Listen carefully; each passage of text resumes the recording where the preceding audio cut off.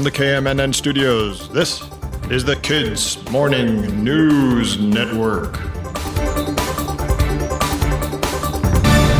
Good morning. This is February 13th, 2024, the 44th day of the year. I'm Alex in the KMNN studio, New York. Today is Extraterrestrial Culture Day. The purpose is, and I quote, to celebrate and honor all past, present, and future extraterrestrial visitors in ways to enhance relationships among all citizens of the cosmos, known and unknown. It started in New Mexico, home of Roswell, where a UFO supposedly crash-landed.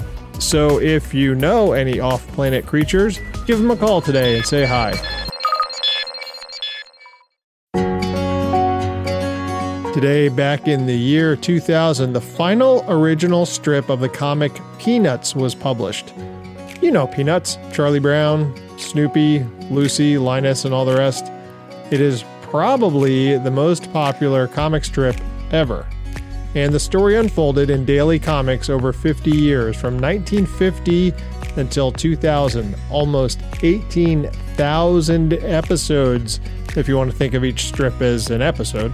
Some people have said that this is almost certainly the longest story ever told by one person, and that person was Charles M. Schulz, who grew up in St. Paul, Minnesota. He loved drawing even as a kid and was so smart that he skipped 2 grades. But being so much younger than his classmates, he often felt lonely. And later on, he was able to draw on those feelings, no pun intended, when he created Charlie Brown. After high school, he was drafted and fought in World War II. Then he became an instructor at an art school while he tried to get his own comics published. In 1950, he finally sold the idea for a strip called Little Folks, but the name was already taken. So the distributor, the company that wanted to market his comics, changed the name on its own to Peanuts. What did Peanuts mean? We don't know. Even Charles Schulz didn't know. In fact, he later said he always hated the name. And after that, he never stopped drawing. In 50 years, he only took 1 week off, and that was for his 75th birthday.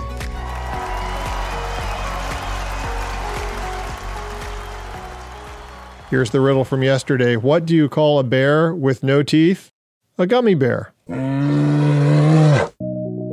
You've probably heard how diamonds are formed, right?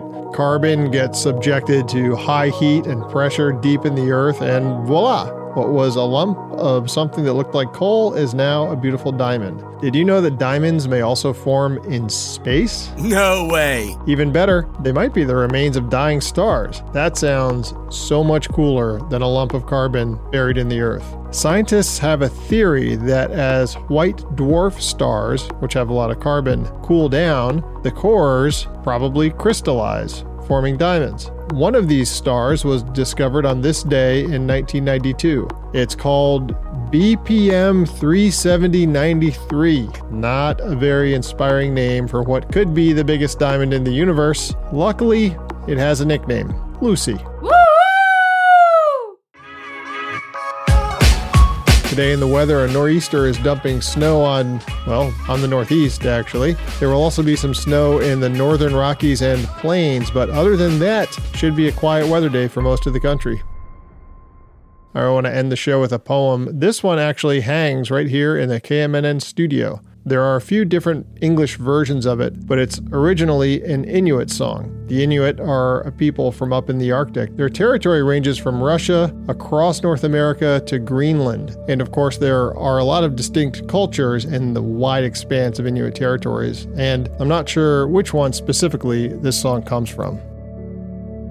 I think over again my small adventures, when with a shore wind I drifted out in my kayak and thought I was in danger.